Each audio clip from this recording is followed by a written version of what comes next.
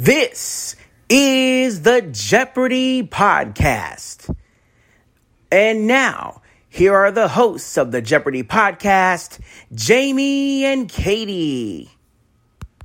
Hello, everyone. This is the Evil Chocolate Cookie with you on this Thursday evening. A little bit later than usual, but who cares? We're here.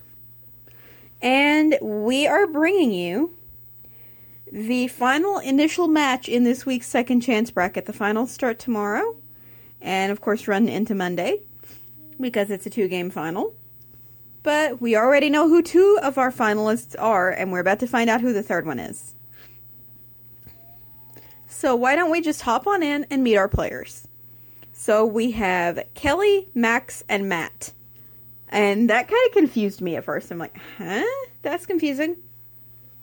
I'm like, what if Ken yells at the wrong person? Because those names sound, just if you're not paying attention, they sound extremely similar. So, yeah.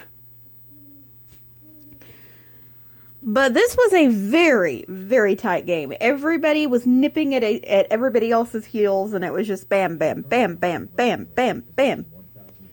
We had some really good players today, and they really, showed us, I believe, why they deserved their spot in Second Chance.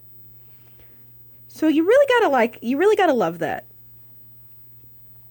Because Second Chance spots aren't just given to anybody, they're given to good players, like really good players, who could have had extensive winning streaks of their own had they not run into an unstoppable force or something like that. At least that's the way I understand it. And we had some pretty decent players last season. Whether I liked their attitudes or not is a different story, but as far as playing goes, we had some really awesome ones. I liked, honestly, my favorite 3 from last season were Hannah, Ben, and what's his name? The guy from Canada. I can't think of it. I'll think of it after I sign this thing off, but yeah.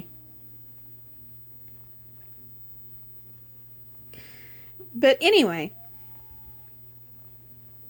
yeah, these 3 were constantly nipping, I don't know what nipping is, nipping at each other's heels. I just got my patootie kicked in Uno, and I think trying to keep up with the score melted my brain, so my English language capacity is going away. But anyway, Max had a nasty run-in with Daily Double number 1 that kind of deflated his money to zilch. But he redeemed himself with the very next Daily Double he found, because he found the first one in Double Jeopardy. And he got that one right and got money added into his pocket, metaphorically speaking, because if they were, putting money in contestants' pockets for each clue they answered right, they'd be bankrupt by the end of the day. If they had, cash on them.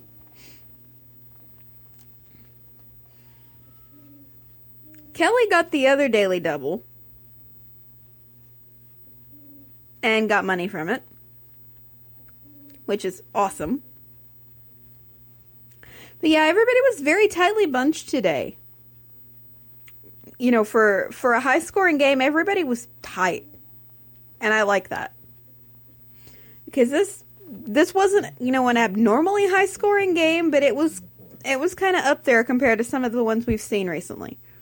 You've got mail, so, read it. Go away, email. No one cares. But, at any rate, once we got to Final Jeopardy, Kelly and Matt got it right. Matt had the lead by this point. And boy, did he ever wager big. Kelly had the lead for just a couple of seconds until they revealed Matt's response and wager.